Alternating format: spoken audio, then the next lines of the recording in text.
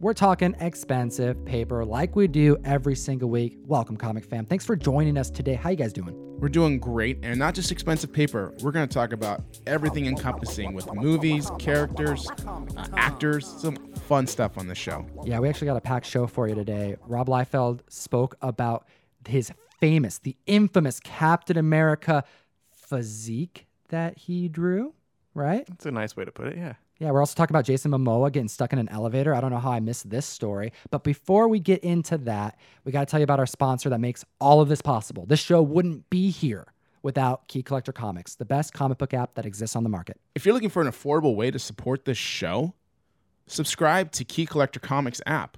I mean, it's already going to pay for itself instantly because when you unlock those special features, because you already get a lot of cool stuff free, but that extra is going to put you over the top and give you that ability to do that comic hustle. That's right. Specifically, categories that get unlocked of comic books that you need to know. I'm talking about the category 35-cent variants. There's a ton of books that go missed regularly by collectors and even the most seasoned of dealers. One of my favorite categories that I'm regularly scrolling through is optioned indie titles. This is going to enhance your collecting and put you in a position to make some money. It'll pay for itself. And if you want to try out a 1-week subscription, when you download it on the main page, you have the Comic Tom 101 icon. Click on that and put code TOM101 in to get a free week subscription. Let's jump into the show. Jason Momoa, Aquaman, found his... I mean, there's no fish, so he found his biggest weakness. Yes, it's an elevator. What happened?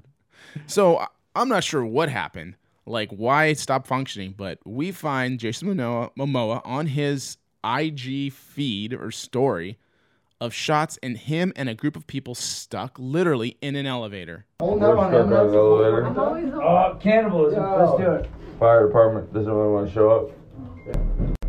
Hey, Yeah, that's what we're thinking. get us out. It's pretty funny. It looked like all they had were energy drinks and like peanut M&Ms. Yeah, they're just passing peanut M&Ms around. And his friend like almost immediately starts talking about cannibalization and like how they're going to survive in this elevator. And it's just, it really, my mind immediately went to like a horror like / comedy movie, like about Jason Momoa and a bunch of his friends stuck in an Hey, elevator. they did mention that Aquaman was supposed to be a horror movie, and they Right. tricked us all because it wasn't. Yeah, I mean, like, I used to manage apartment complex, and we had an elevator, and every once in a while people would get stuck. What do you do? Well, you can reset the elevator, all right? And so sometimes when you reset it, it just goes back to bottom and goes back to functioning. Is it just like Okay? a free fall? Yeah, is it No. should be. But Just it for was- fun, you know. Yeah, it was a small apartment complex, so it wasn't like these big banks and elevators, but these guys were having a great time in an elevator when they're trapped. What would you do? Like if Jason Momoa's there, what would you talk about? You're like, all right, dude, that was a pretty good movie you're in. You talk Yeah. about Game of Thrones, or you talk about Aquaman, or you talk about both because you're stuck in there? because he's probably sick of talking about both of those things. Well, how about HBO's new Seas, right? I think you want to figure out which one of them has the most like meat in case it gets to that point. You know, you gotta take out Jason Momoa Rations, first. man. It's like Rations. stop with the M&Ms, save the energy drinks. Like we could be here for years. we can outnumber them right now. That's right. That was our chance. This is why it'd be the best movie. I think that needs to happen. All right, Aquaman 2. We got our script. Forget Black Mana. Okay, it's about people in an elevator. We didn't even talk about how he tried to escape out of like the roof and like Oh, have his yeah. actual They're like- superhero moment. You know what I mean? Like, you want to fucking, you know what I mean? Look at the aftermath. He's trying to get out, man. You know, he's trying to be like die hard, but this didn't work out. What a plan. We tried. They like removed the roof, and there's like nothing above them. It's like solid concrete. They had a good time though. Oh, they had a great time. Let's kick it to the comments. Comic fam, who do you want to be stuck in an elevator with? Any superhero, actress, or actor? All right, let's jump into the next subject of the show. We got DC that is bringing together the community again. They've done this a lot over the last few decades. What's going on? To tie in with the Year of the Villain storyline that they've been running all year over in DC Comics, they are putting out like a kind of vote for the best villain That's right. contest. It's not really a contest. It's like just an open poll, I guess, right? Like There's going to be some type of voting that takes place. Yeah, and this isn't the first time we've seen voting or publishers reaching out to their readership for some decision. Yeah, we're going to be able to pick who is the villain of the year. Lex Luthor's having a pretty awesome year right now. I'd say either him or maybe even Batman like Who Leviathan Laughs? has Oh, been really? pretty cool. I was gonna Batman say- Who Laughs also is an That's option. my vote. That's my vote. There's a my lot of vote. contenders. I'm actually kind of interested to see how this pans out. I think my pick for DC's greatest villain is going to be Marvel. What do you guys think? I was going to say maybe their own film division, but no, they're getting there. They're making strides. And we're going to be talking about their film division soon, so stay Ooh. tuned and hit the subscribe button. We make a lot of comic book content. DC is bringing the community together so we can help decide the #1 villain of the year. And I'm stoked about this because DC has regularly brought the comic book community together to make influence happen on comic book storylines. So Jim Starlin was writing for Batman in the 80s, and he wasn't a big fan of Robin. Yeah, he really didn't like him. You know, and then you used to have Dick Grayson, and then you had Jason Todd, and he was the new kid on the block, not really around for very long. Denny O'Neil, the editor for DC, decided to put it to a vote on whether Robin should survive or die in an issue. This is for Batman Death in the Family series. Mignogna covers, by the way. That's right. Okay, a guy can't draw shoulders to save his life. But Oh, we're going to get into that too. Stay tuned, comic fam. I kid. But they decided that Robin will not survive. I mean, they put it to the readership through a customer service number. You had to call a number and be like, yay or nay. Kill him. Isn't that awesome? I vote for him to die. Imagine all these little kids calling, yeah, I think you should kill the character off. Yeah, it's kind of dark. Actually, I haven't really thought about it too deeply, but yeah, all these people are voting for the death of him, and it worked. Like, they killed the guy.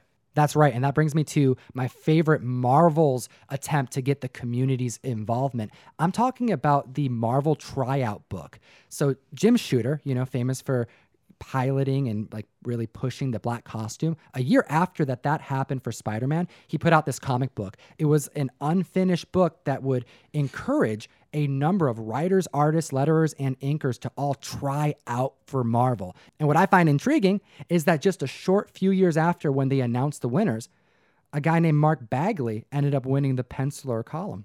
What the hell's a Mark Bagley? Mark Bagley, man. Carnage. Ultimate Spider-Man. Man, he did so much at Marvel, and it was because of this. How awesome would it be to see more community involvement in comic books? They need to put one of these out right now. I kind of want to just like doodle in a comic book. Do you remember what Donny Cates told us when we met him? No? Why don't you tell me? He said that he was just working at comic book shops and they kept getting closed down and he was out of work. And he went to school to write and he got picked up and he was surprised to see his stuff land so hard with the community. And now he's one of the top writers in the field. Yeah, that's fascinating to see that it can happen to anybody. All you need is that chance and opportunity and to put yourself out there. It also takes a really, really good idea. We have an Image title, Undiscovered Country, getting option, and it's not even out yet. How cool is that, man? Right, so the buzz around it is pretty big, obviously. And this production company, New Republic, which sounds like a boy band, but it isn't, got this story. And like I said, it's not out yet, but this is the gist of it. Okay, the United States closed off its borders. All right, and in a 30-year time frame, there was some type of pandemic. And in search of a cure, they go to the U.S. and try to find that cure.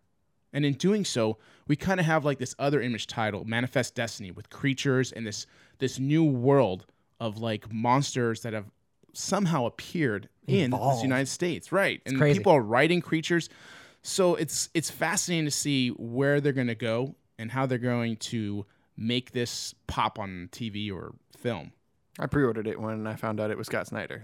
That's enough for me to get on board. Like, the premise sounds awesome, but when you find out it's one of my favorite writers on board, then I'm all over it. Also, I looked up New Republic Pictures, the studio that is behind this one, and they were behind the recent Rocket Man, like the Elton John movie that just came out. They put out Black Swan with Natalie Portman a while ago, the Black Mass with Johnny Depp playing Whitey Bulger. They got some interesting movies behind them, so this could be kind of cool to see. I'm interested. I was at the retailer luncheon at San Diego Comic-Con when this was announced. I was standing in the back. I came in late. I'm getting my sandwich. I look to my left. I'm literally standing next to Scott Snyder. Shut up. About crap my pants. I did not know this. Yeah, I tried to get a quick little story shot, and I barely got him in the screen. I had people DMing me, who was that? But yeah, he was right there. And I'm thinking, man, what's he doing here? That's crazy. So I'm standing in the back, and then they announced Image Comics, and they always have their publishers come up there and, give their spiel about what's coming. And then they're like, all right, bringing up another writer that you're all going to know. And Scott Snyder comes on stage, and he talks about this issue, this comic book that he's putting together. And this is how he described it. It's like, just like you said, The borders have been closed off for 30 years. No one's heard from America in decades. But what he said that really got all of us excited was, as a writer, sometimes you have a gold nugget idea, something that you just know is so good that it's going to pop. And he was telling that to the retailers because he wanted everybody to not just buy the book, but to get excited because he knew that there was more legs to this story. And then just months later, boom, optioned. Before it's even out. It's crazy. That's so weird. I'm so excited. I'm really, really excited for this comic. I have the ash can. I got both copies. I kept them. I was asked by like 7 or 8 people at the show, from dealers and some friends that were there. They're like, yo, I'll give you $30 for it. I'll give you $50 for it. I'll give you $75 for it. And I'm like, no, I got to keep this, man. I got to hold on to it. That book actually saw a decline to like $30-$40 at one point. Option News, they're being listed for like $250. Oof. What? And I got to tell you, I read it. It's really good. Okay. Something else that's really good that I am just so stoked about. 80 years of Batman. That's 8 decades. That's almost a century. Yeah, you're right. Almost a century. Okay. And in 1939, Batman came out in Detective Comics 27. And 80 years later, he's going so freaking strong. They're going to be flashing this light across the globe. This is a big deal because they're going to be flashing the bat signal worldwide at these major cities. And this is going to happen on Saturday, September 21st. We have Tokyo, Australia, Berlin, Barcelona, London, Sao Paulo, New York, Montreal, and Mexico City before finally concluding in Los Angeles. So cool, man. Batman means so much to a lot of people. What does Batman mean to you, Ryan? Oh man, Batman was kind of like my gateway into comics in a way. Right? Like I came in through the movies, and Batman was the only real movie or superhero movie that I was really in love with as a kid. So that was kind of, I went from the movie to the graphic novels in college. Actually, I didn't get into comics until way late. I remember the moment my dad handed me Dark Knight Returns. He's like, "This is all you need." He just gave it to me. He's like, "You need to read this." I'm like, "What is it?" He's like, "Just read it." Batman and Superman fight at the end. Oh, who wins? Read it. That's all it took, man. And man, I went to bed in Robin pajamas like growing up. Like I had a cape and everything. And like Batman, it set me on that path to just enjoy superheroes and to get into such a cool community. I appreciate them, and I'm so stoked to see 80 years go by and to be enjoying them for decades to come. You did Robin? Oh yeah. I had my brother and I dressed up as Batman and Robin, but I was Batman. Of Oh course. my gosh, I want to see some pictures of that. I hope you can put that in the edit if you can. There's photos. I'm sure I can find something. Oh my gosh. And this guy is a huge Batman fan. Yeah, I mean, I didn't have anyone introduce Batman to me. Like, I didn't have a father figure to give me a Batman because I was the only one who into comics in my whole family. So for me, it was more organically discovering it. So when I eventually did, though, I mean, I don't know. It was exciting to see a hero who didn't have superpowers and used his wits, really, and yet could beat up anybody and defeat anyone. Absolutely. And you also have some dope Batman keys, don't you? I do. And we'll discuss that later end of the show, that the cameras are off and I can get into a cool book and really give you a backstory on us pushing the market in 2015 on a really big book. Yeah, if you want to hear the guru talk about a Batman 1, you got to stay tuned to the after show, which is the audio portion only available on SoundCloud, Stitcher, iTunes, and Spotify. Another anniversary. Oh, yes. We have the anniversary of the greatest jean commercial ever. Yeah, Levi's commercial. 28 years this week. Rob Liefeld blessed us all. Blessed is a very good word for it. Who knows where we would be as a society if this commercial had never been put out in the world. We wouldn't be wearing blue jeans, my friend. That's right. This premiered prior to X-Force #1. So this is before his career really took off. Rob had just created the X-Force in New Mutants 100, and he applied to win a contest hosted by Levi's. And it was like hey, tell us what you do for work and we'll make a commercial. And he applied and he won. And to his surprise, when he got there to do this interview for the commercial, he was greeted by a very famous director. Yeah, Spike Lee was the one directing this commercial. And look, this is a young Rob Liefeld, all right? He started young. He's young. I mean, it's all really fast and new for him. Okay, so he comes in this scenario where he's trying on clothing. He's not an actor, Okay, he's a comic artist. Because of this anniversary, he actually went to his Facebook page and explained a little bit about what happened. I love that he did this. And he said upon entry, there's a couple women that were like giving him jeans to try on, and they were complaining that he had no ass. He's like, and I don't have an ass, but I was super embarrassed. I'm just going to go home. That's what I would do. Like, okay, I'm turning around. I can't do this. What am I doing? You're right. I'm leaving. But he was struggling. He was struggling not just because of the pants, but he was struggling because Spike Lee wanted him to be a little bit more entertaining, That's right? intimidating as all hell. If you walk in there and there's a famous movie director in there talking to you, like when you're just you're not an actor, like Jeff said, you're just a guy, and you've got like a famous director telling you what to do here. Oof. He ended up having to have like Rob just do a drawing. He had Rob draw a new character, and it was Spike Man. It's actually like he drew Spike Lee as a superhero with a camera on his head to film the wrongdoings of others. And then he also had him do like the final line that Levi's was, trying to get people excited about, which is the zipper on pants. No, not even a zipper, a button fly. So it's a little more complicated. The button fly, that's right. But I want to share a quick story here because I know how Rob feels.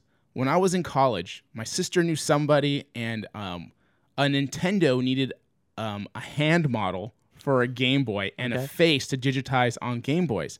So I went in for this position through a hookup. All right. So the joke is in my family that I'm a hand model. Anyways. World's greatest hand model. Like J.P. Pruitt. You're J.P. Pruitt. The world's greatest hand model. It was so awkward being in front of a camera because I had to be animated, and all I stood there and froze was just a big smile like this. And they wanted more, and all I could do was smile. with your hands? So they didn't use my face, but they used my hand. So allegedly, any picture holding a Game Boy supposedly is my hand. I don't know if that's true or not, but that's what I was told. That's interesting. I've never heard that story. I'm so glad you shared that. Yes. And something fun to round this whole thing out with Rob is that during the awards ceremony, he was there at this ceremony for Deadpool 2. And he actually got a chance to see Spike Lee, and they had a little bit of like a one-on-one. He was able to be like, "Yo, thank you," like look at where we are now. So I felt like because it came full circle, we had to bring it on camera today. And while we're on the Rob Liefeld conversation, I do have this Marvel Comics 1000 signed by Rob Liefeld, courtesy of Torpedo Comics. Thank you so much to Gabe, Steve, John. We do appreciate you over there. You're a great shop. Follow them on Instagram. We all do. And if you want to see some just really like that next level comic book store and how business is done, go follow Torpedo Comics on Instagram. I know we've brought up Rob a lot, just because he's been lately in more of the media of it. So just to touch on one other thing is going to circle back on this little Twitter showdown that he had, which ended up with him having his infamous Captain America chesty busty pose, which he posted himself. Yeah, it's funny. Like, this guy typically gets into these Twitter rants and he argues with a lot of people, and it hasn't been good for him. Typically, whenever I see him starting to go off on people, it's like, Rob, stop. Just Doesn't stop. look good. It doesn't look good. But he handled this thread very well. And the very first thing he said when people were giving him crap about his anatomy was, come on, just do it. Where's the Cap picture? Just post it. Like, he was egging them on. He's like, just post the picture. Google it. Just, where's the picture? Like, don't tweet it. Post the picture. And no one was doing it. So at the end, he actually acknowledged this piece of art that has been ridiculed for decades. Yeah, you know what he did here is in that scene in Eminem when he's just going one-on-one in that battle and he lays it all out, all his faults, all his things, so he can't get bagged on. This is exactly what Rob did. Rob's like, yes, this, and this happened. This is who I am. This is what I am. Boom. Now what? Mic drop. Got nothing. Remember when you try to faux shame me? I drew this. I drew Cap tits. This is amazing. I remember I was driving home last year and I saw a seagull sitting on the side of the freeway and he had his chest puffed out like that, and I got a quick picture of it. Heck, remember the poster, the picture? You were standing next to a poster. I drew it on your chest as well. Yep. I'm like, but you know what? It's funny. You know what? And I'm excited to see Rob start to like kind of make a comeback here. It is like a legendary image too in its own right. I mean, not maybe for the right reasons, but it is infamous. Well, I appreciate Rob for doing this. If there's one request, let's get that Kickstarter funded. Because, if you want to protect your legacy and you really want to come back fully and be embraced by the comic book community, until that gets taken care of, it's going to be a struggle. For a lot of people, it's a big deal. For me, it's like you have your legacy now. Just keep it clean, keep doing what you're doing, and just try not to put your foot in your mouth. Oh man, don't be bringing up feet in this conversation. Moving man. on, moving on. moving on. Let's chat about a way the community can directly help support the show. We're talking about getting comic books directly from us. We have our comic book subscription service, the Mystery Mail Call. We package up 5 to 7 comic books and send them to you every single month. And one of those books is an exclusive comic book. And this month's Comic Tom exclusive is courtesy of Mad Cave. And I'm pretty excited because we picked out an homage to All-Star Comics number 8 for the new title, Show's End. Yeah, you know I love a good old Golden Age cover swipe here. You know, you got the cover swipe for the first appearance of Wonder Woman. Yeah, I felt pretty good because we needed something a little bit like mysterious and supernatural because this is about a carnival, kind of like a freak show type of thing. And I had mentioned it to you and you're like, oh, easy, All-Star Comics 8. I think that was the perfect cover for it because it was a team and it's just like you said, dark and moody. It's the first appearance of Wonder Woman, so it's so memorable. And it turned out really well. And our Mystery Mail Call sold out last month. That's right, it did. So reserve your box. Link is in the bio. Join the community. Let's chat about my recent mail call that I got, okay? Because this was not planned. This all happened in the last couple days. So I put an order in for this. This right here is the entire series of Buffy the Vampire Slayer. All right, I'm going through it because I had this idea. I want to go through Buffy and Angel at the same time. Because there's 5 seasons of Angel, and you have the full run of Buffy. Isn't it a sequel? No. They actually were playing at the same time because Angel and a couple characters went off to do their own show. And then it was like, you know, this would happen, and then Buffy would happen. And they had some crossover events. And pretty soon, we have a crossover happening over at Boom Studios that we need to chat about right now. Hellmouth, issue number 1, is going to be like the first crossover between Angel and Buffy since Boom Studios got the license. That's right. And I'm super stoked about this. First off, if you're not reading Buffy right now, this is just a prime example of how you can put together a franchise that otherwise wouldn't be super popular. Buffy the Vampire Slayer is long over. And when Dark Horse took it over immediately after the season finale of the series, well, they continued it season after season. It was all canon. If you wanted to find out what happened to Buffy, well, you just had to read the comic book. And that went on year after year after year. But Boom got a hold of it. And rather than just continuing that canon, they've decided to revamp the title. It's all modern. And these characters, they look similar. They're still the same subject matter and supernatural, and it's still the same type of story. But it's different. The personalities are different. The characters are different. If you want to jump into Buffy, you're going to get a fresh take on a very respected series. And I cannot recommend it enough. This is one of the few titles that I'm reading alongside of Absolute Carnage and Hickman's House of X. And I have to also mention, because he's not on the list other than here, Donny Cates had something to say about it. Donny Cates, the second you said... Okay, this is what happened. Someone tweeted at Donny Cates and said, yo, if there was no fallout, like you're not taking someone's job, because that's kind of the cop-out answer to the question of, if you can write any comic book, what would it be? And you know what? He didn't say Captain America. He didn't say Spawn. He didn't say Superman or Batman. He didn't say anything that would like bolster his career even further. Yeah. He said, whoever's writing Buffy. Cates is a Buffy fan. That feels like a good question to kick to the comments too. Like, what series would you like to see Donny Cates take over? Right? I would like to see him do Green Lantern personally. I think that could be pretty cool, but I'm very biased. I want to see him take something that is just low key, either under the radar, people aren't paying attention to. Like Guardians, dude. He brought Guardians up into a whole new level. Absolutely. I'm stoked about Buffy. Boom, get on it. You know what time it is. Viewer comments. Brian Bennett. Jeff, I would agree that the vast majority of comics are for fun and not the highest level of reading. However, I would also say comics can also be highbrow literature. Comics like Gaiman's Sandman, A Contract with God, and the Pulitzer Prize-winning Mouse come to mind.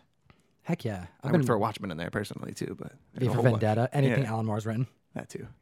Yeah, I can agree that there's definitely some highbrow reading, for sure. Absolutely. Sandman's like a regular recommendation to people who aren't into comic books. It's always, you should probably just pick up Sandman. All right, we got Bombastic Bag Man. Once again, great video. Thank you. I appreciate the comparison from GAG, from Golden Age Guru between sports jerseys / cosplay. That example made me think of rookie cards versus first appearance in comics, attending sporting events versus attending Comic-Con, watching sporting events for 2 hours versus watching superhero movies for 2 hours. It's a good comparison. Yeah, Didn't even think about some of those things. I certainly didn't, but it's almost like one-to-one comparison. Like there's pretty hardcore fandoms in the two communities. We're talking about escapism. Anything that, you know, brings you pleasure and like lets you check out a little bit and enjoy life in a way that, like, you know, puts out the other static, the other noise, and lets you just enjoy some time to yourself. I understand. Yeah, it's good old wholesome just being a fan of something. Yeah, everyone's into stuff. Yeah, absolutely. I'm notorious for hating on sports too, and I'm working very hard to curb that impulse of mine. We appreciate the comments. Thank you so much. Peter Wolf with a U. Tom grew up in the back of a comic book store. Child neglect. I like that one. That one was fun. We had some fun in the comments there. All three of us, right? Didn't we? We all got back at him on that one. I like that you brought that one up. That's good. That one's worth talking about. Yeah, just to be fair, he wasn't like Oscar the Grouch in a trash can living back behind a dumpster. No. I've explained this in the past, but we have a lot of new followers and new subscribers. So I'll give you a quick little rundown. My dad managed the store with the store owner. So you had the comic book shop at the front, Flight into Fantasy, it was the name of the shop. And then it was a store. And then on top of the store was an apartment. That's where the store owner lived. And then behind the store was another apartment. It's like a 3-bedroom. And that's where I lived with my dad for like 2 years. So I would wake up on Saturday morning, play my PlayStation 1, Resident Evil. I don't know what my dad was thinking. And then if I was ever bored, I'd grab my Magic cards, maybe my D&D profile pages, and I'd just walk through the kitchen door, through some beads, because my dad had... Beads? Yeah, he was that's such a stereotype. Yeah, I could totally see your dad having the beads. Oh, incense, you know, champa and all that. And I walk through, and there's just tables and people there. Oh, Tom's here. Who wants to play Magic? You know, and that's what I did. What a life. That's what I did. What a magical life you led. Thanks for the comment. Where's World? We need more CGC results videos. Love the one where you guys each revealed the grades. Been too long. I think the last was when Jeff was disappointed with the Showcase 36.5. Hope we get more. Thanks. Why don't we fix that right now? Boom. Easy as that. Jeff, you brought a box. I did bring a box. Oh, I man. just literally picked this up on the way here. Yeah, we delayed the show a half hour. Sorry, Ryan, because he's got to get back. He's probably tired right now. I'm always tired. It's okay. Okay, what do we got? There's so many slabs I haven't in seen here. these yet. I haven't seen these, and I'm already excited. That's an ASM 14 right there. Oh, man, I want to hold Oh, on. you got a bunch of them. Okay, we got a... Oh, wow. Okay, let's bust through them. All right. Lightning let's round. do these. Let's do it. Show me. my Show me. Oh, What, my what are we goodness. showing? All right. We're going to just talk about some grade results and whatnot. Okay? Crown Comics number 7, 6.5. Classic Matt Baker cover. Cool book. It was raw. Bought it maybe about 2 months ago. Had it pegged around 6570. It has a front cover stain and some other stuff. Came back as expected. Presents beautifully. Really excited about that book. Matt Baker, man. He's the best. What do we got? Another Matt Baker. Okay, Fighting Marines. Unfortunately, I missed the color touch on this. It came back 8.5 with some slight color touch. Might have to have that removed. But it's a pretty book. Osa Matt Baker, Canteen Kate. Cool book. Next, Startling Comics number 53. Cool alien cover, 6.0. Presents again really nice, about what I expected just because it's got some funky things going on with it. Black Hawk 20. Classic cover. Bought an original owner collection of Blackhawks and modern comics, and this is one of the most sought after covers. Came back in 8.0, which is a really high grade for that book. This is fun. Oh, man. Yeah, check that out. That is amazing. Hey, Spider-Man. I recognize this comic. That's right. I'm used to seeing a bunch of Sharpie all over it, but this one does not have any Sharpie on it. This was not a love note or hate breakup copy. This is a 7.0. Yeah, there's no Sharpie there. Yeah, I pressed it. I could have pressed it better. I rushed the submission. I think it could go up to 7.5. That was an 8.0 would ASM be crazy. 14. Yeah, Looking ASM good. 14. There's another ASM 14 there? Yeah, so this one was raw. This was a raw 5.045 copy. It had a detached top staple. It had an extra set of staples given to during production. Ooh. So it kind of caused issues, I think, of the staple to pop. Mikey Comics on Instagram, Mikey Halprin. We were at the show here in Chicago Wizard that just passed. And he's like, hey, I can help you there. And I was already going to do it. I was going to reattach that cover because there was enough meat there that you can loosen up the staple. At the show, literally, This was attached? that was attached to the top Oh, staple. snap. Loosens the staple. Well done, Mikey. Tucks the cover back in, pushes back the staple and cinches it. And boom. Boom. Fully attached cover again. 5.5. What is that? What's the page quality? White pages. Nice. Boom. This. Oh, 2.5? Yeah. Damn, dude. I was there when he got this. Yeah, see that. yeah. Great Comics number 3. Ugh, absolute classic. Came back 2.5 just as expected. Structurally, it's a beautiful book, but a lot of cover loss because things just got scraped off, maybe a tape pull or what. I literally have never seen so many dealers just look over a table so quickly, and I never forget it. The lady who owned the Golden Age comics, there's like 15 of them. She put them on the table, and you literally went like, you didn't even skip a beat, man. You went right for this book and grabbed it, and it was in your hand. And as you're looking at it, there was like 5 to 10 dealers hovering around you, just like, is he gonna put it down? Is he gonna put it down? Is he gonna put it down? Golden ticket scenario, like when he found the last For golden real, ticket. Everyone it was just like that. 2.5, dude. That's Yeah. crazy. Yeah. I'm golden excited about that ticket. book. It just clicked in my head. Gold, It's good. Golden ticket. Get it? This. Oh man. Giant, 8-0? Yeah, Giant Size X-Men 1. That's a Okay. money beat right 8-0. there. This was a 6.5 PGX off-white. Oh, Okay. snap. Now it's an 8.0 white. I pressed it myself. This was actually raw when I got it with the label in the back of the bag and board. And I think it was probably more of a 5.5 by the time I got it because it wasn't kept very well. But just defects you can take out. And it came out great. 8.0 white. I'm super stoked about it. Well done, man. This is a good mail call. Excited to see those. Are you putting those on your site? Yeah, some of these are definitely going to go on the site for sure. And EliteComicSource.com. Check it out. Very good.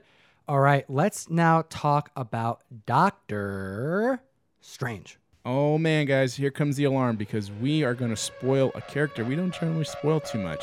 But man, it's sometimes when comics get us so excited, we got to bring it on the mic. I haven't been reading Doctor Strange. I'll be honest. I haven't read any of these issues, but now I'm about to put this to my pull list. Yeah, I just read the synopsis on this, and it's actually pretty cool. And we're going to touch on Doctor Strange number 19. What's going on?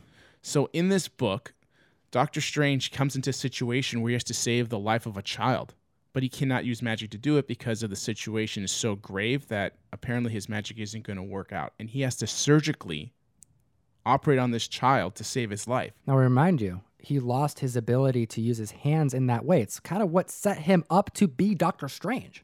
Yeah, it was because of that tribulation in his life that he looked for another way and he found the magic. Right. So he astral projects to this special magical library where he finds a spell. All right. And like spells in the universe or comics or whatever, there's going to be a cost to using magic. So he literally has the risk of losing his hands completely. He almost does. Yeah. I mean, you see this image and we're going to show it here. And His hands are like, let's describe it for our audio listeners. They're like, there's a moment where his hands start to disappear and there's word bubbles of him going, no, no, no. Like in Back to the Future? Oh, yeah. Like his hand just disappears? Yeah, a little bit worse, though, because it's happening slower. Exactly. And there's no Biff in this one. And like he realizes his hands do come back. Yeah, he gets him back. Right. And now he has the use of his hands and he saves this child's life. All right. But like I mentioned earlier, there's a cost to using magic. So coming in December, there's going to be a new Doctor Strange, Surgeon Supreme. So we're going to now follow this story of Doctor Strange being a surgeon again and a magician and see what that cost is.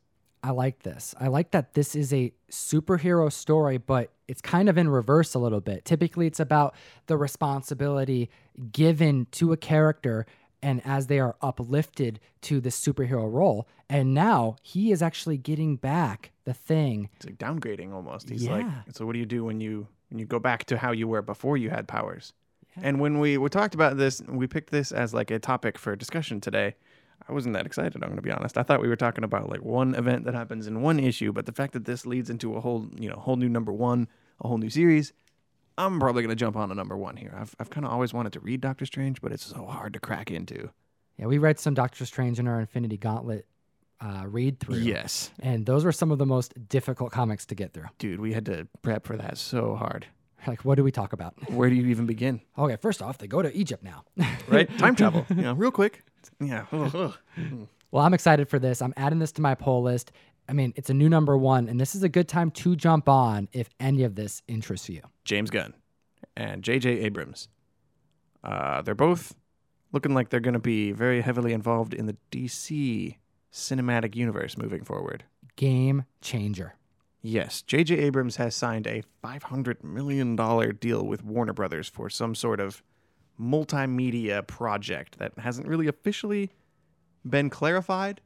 Technically, it could be some other Warner Brothers property, but it seems like it's probably going to be DC. We're talking video games, television, and the DC cinematic universe. This is huge. They know over at DC that they've been missing the mark over and over again. And now that J.J. Abrams is finishing up Star Wars, you know he's getting his hands into superheroes. Yeah, and this plus this whole thing with his son and the Spider-Man comic, it seems like he's kind of dipping his toes into this whole universe. I for one would very much like to see what he can do with DC, because he did help create Lost. You know, Always with the freaking Dharma Initiative, so man. I can't hate on the Liefeld and the Donny Cates stuff without mentioning Lost. You want to know what else he did? He did Fringe. He did do Fringe. Fringe is awesome, man. That show was pretty cool. I got to finish that. But what I'm excited about is what's the rumor is that James Gunn is involved as well. And it sounds like James Gunn is going to be kind of manning the villain aspect of all of this. As he should be. Oh, yes. You know, he's doing the Suicide Squad stuff. The Brightburn was really cool earlier this year. That was kind of influenced. You know, he had a hand in that. Right. I'd be very interested to see like what his kind of flavor would look like on the darker side of the DC universe, because I imagine JJ would be doing the more high profile, like Superman, Justice League kind of stuff. Nowhere but up after Steppenwolf. Say that much. Well, you know, you mentioned Steppenwolf, but really, how many other characters can we bring up in this conversation? Comic book collectors have all but thrown out so many specs of DC villains and heroes, and that's just all going to come right back in. Right now, this is like an all-time low. When was the last time you've heard people specking on Doomsday? Let's talk about Bane. Let's talk about Killer Croc. Suicide Squad. We thought that was done. That was finished. How could they do anything after that movie? But now James Gunn has his name next to that title, and everyone's like, oh, okay, here's my money.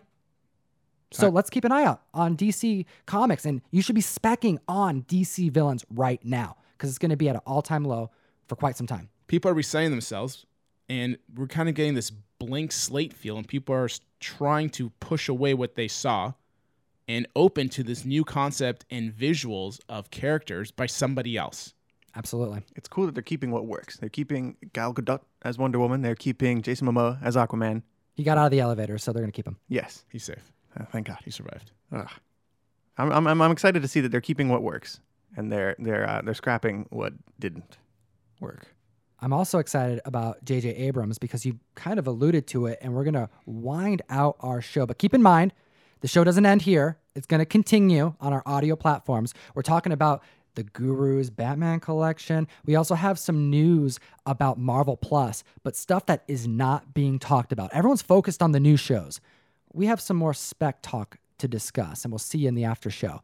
But man, I am so stoked about this Spider-Man comic that J.J. Abrams is putting out, and I wasn't going to pick it up until now. Kicking myself for skipping this one. I can't believe I didn't put it on my poll list. They announced it, a few months ago, and it's Spider-Man #1.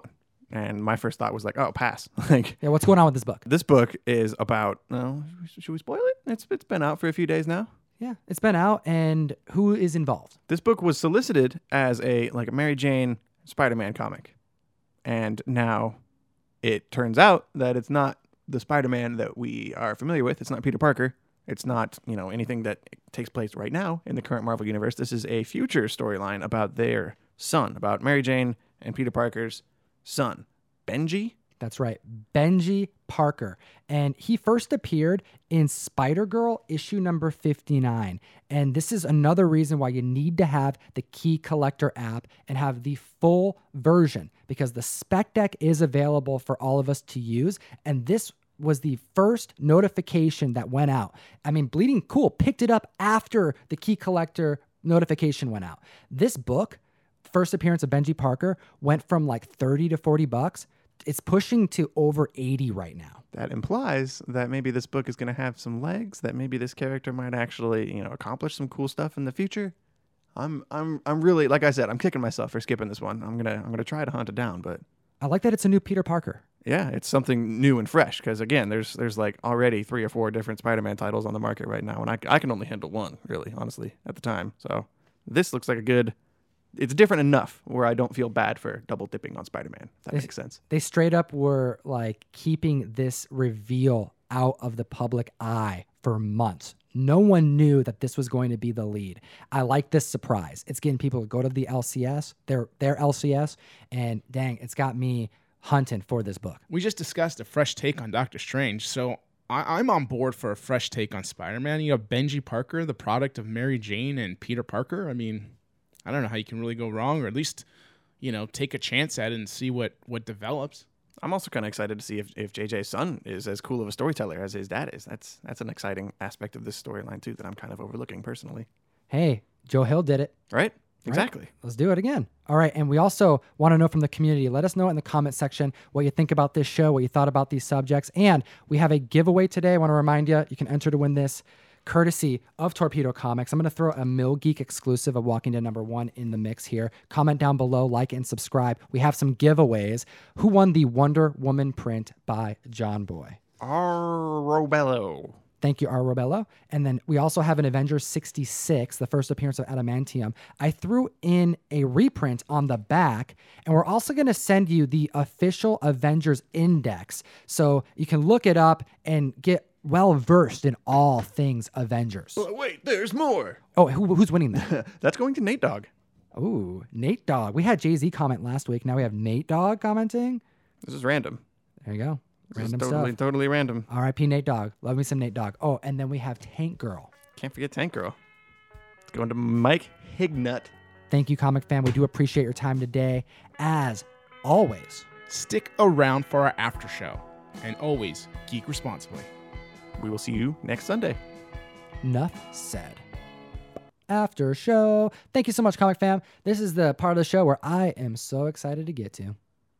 This is cameras off, voice only. What you don't know is that there's a garbage truck that is making so much noise, and we had to just stop every couple seconds. But you know what? We're going to keep on going because we're super excited about Marvel Plus, but not because there's all these new shows. Like, guys, how often are we talking about these new shows?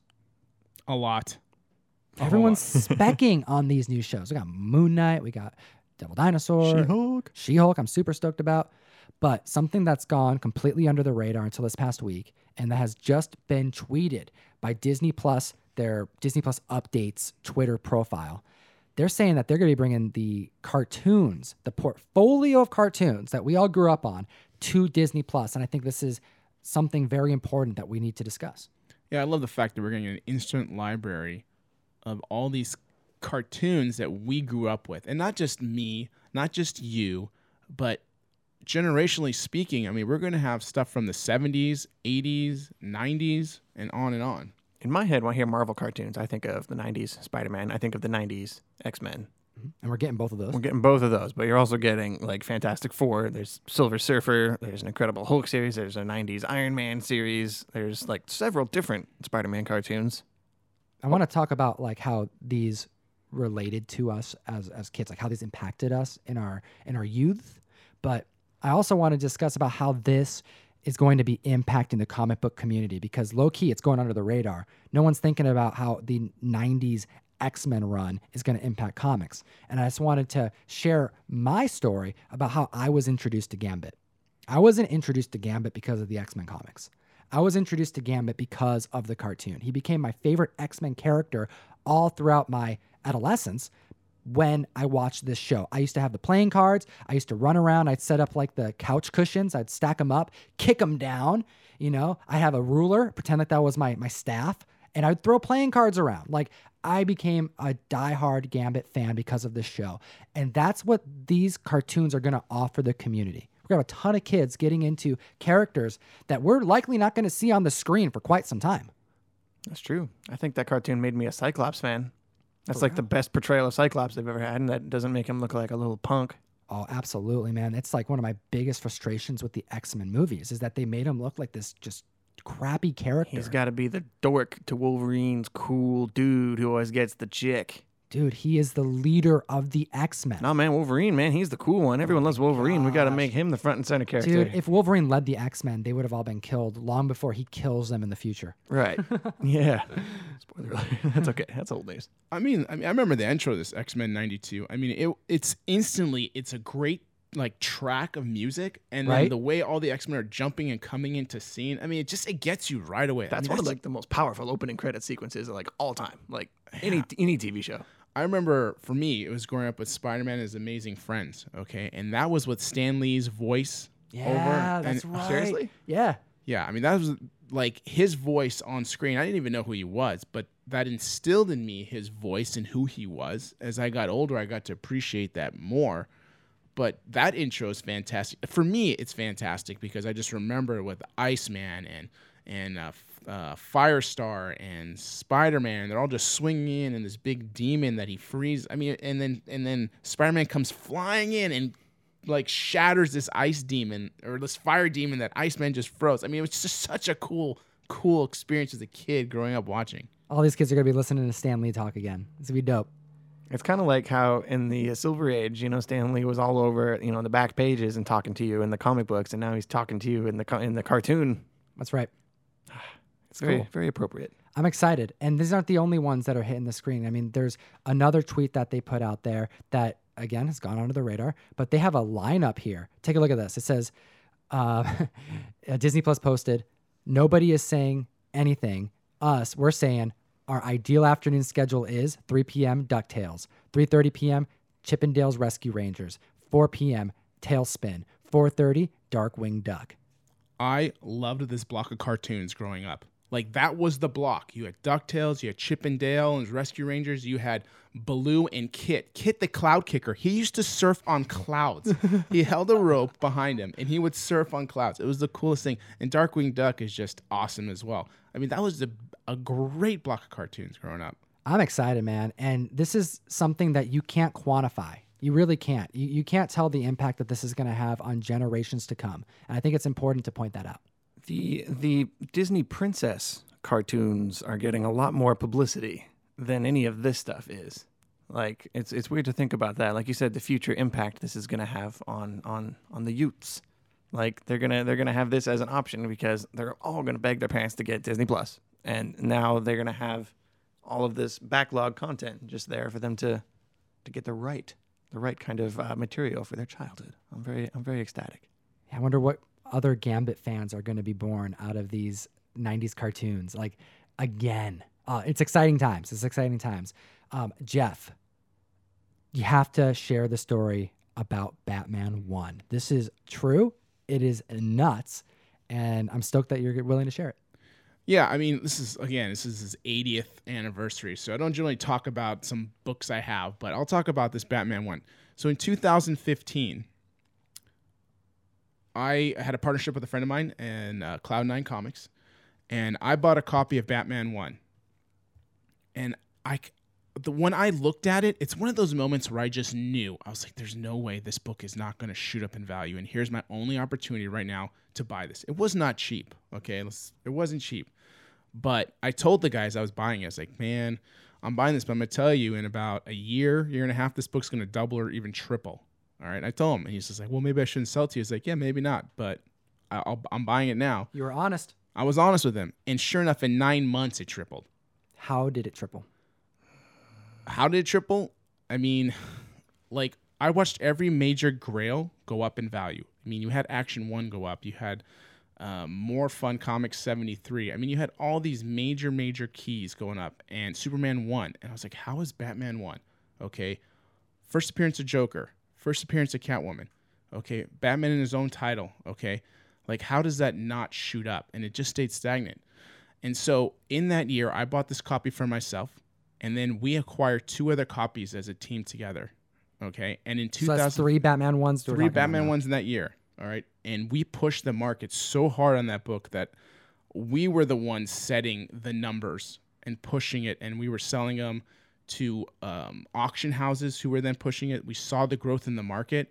And we had, like I said, 3 that year. And I'm telling you, man, we helped spike that book. And then since then, it's just been going through the roof. That's crazy. And there's so much risk involved with something like that. Like you were confident, but what happens if there's a recession during that time? What happens if there's a mass fallout during that time? Like, who knows? Like, comics do fluctuate, but man, when you get it right, though, the payoff is huge. Yeah, the payoff is huge. And there's a lot of risk. You're right, because you have to know the book. You have to know where it came from. You have to be able to detect if there's any issues, such as missing pages, Ooh, was it raw? They were all raw. Oh, wow. The one I bought was graded. Okay, yeah. The one I bought for myself was graded. The other two were, one of them was graded by actually another third-party company, but we had to take that out and regrade it, and you just never know when you do that. My goodness, that must have been so stressful. It was stressful getting that book back. One particular book went through a lot of hoops, but eventually it came back the way it was supposed to come as we expected it. Okay, I don't want to get into too many details because it involves third parties and conversations and whatever. But that worked out. You hear this, comic fan? You're getting some insight here. I just want to reiterate. Thank you for joining us on the after show, because this is where the really big news comes out. Go ahead. Yeah, when we're talking on that high end, there's a lot of stress to it. You have to put a lot out to get either little in, or hopefully a lot in. But you always have to be very wary. There's always that horror story where even though you think you might know everything, you're gonna miss stuff occasionally. So you have to really know where that book came from and trust the source. That's a huge part of it. Okay, if you know that this was originally found and this person himself had it graded, then you can generally find out or have a feeling that this book is legitimate and there's nothing wrong with it. Okay, but you don't always know the backstory. It's been passed around a few times. Some family member had another family member, or I bought it from a comic dealer in 1978. Okay, and back in the day, they used to color touch comics. It was okay. It was not what it is now. Right. All right. It made the book look better. It wasn't as frowned upon as it is these days. Is there any fallback plan for those types of deals? Like when you're dealing with that much money, or is it when that money trades hands, you're kissing that goodbye? Just depends who you're buying it from. If you're buying it from a legitimate dealer who's selling it raw, and he can then you trust him enough to where he will stand by his word, and there are those dealers. There are also a lot that are not. Then you got to kind of pick and choose your risk. You're buying it from some Joe Schmo online who you don't know. You gotta be careful. I mean, once that money leaves, especially when you do a friends and family payment on PayPal. Oh my goodness, that feels like an in-person transaction. You don't want to be doing that kind of stuff online, I would think. No. You want to look them in the eye when you make that transaction. No, a lot of big deals are going to be in person. Sure. I've flown around this country making big deals in person because you just don't want to deal with you want this thing in your hands and you want to count these pages because that person's going to tell you, oh yeah, that's near mint. No, it's not. I'll be the judge of that. Oh yeah. Oh, everything's. Oh no, that's not married. Or the book's complete. I remember that Cap 1. I just mentioned that last week. Right. I almost bought a Cap 1, but it's I had to fly and see it because it was a lot of money, And sure enough, the centerfold is married. The guy wouldn't believe me. I had to send it into CGC. I was like, I will send this into CGC. I will pay for it. Okay. If it comes back unmarried, I will buy the book. If it does, I'm not buying it. Okay. And sure enough, they verified it's married. I mean, it was obvious. Okay, wow.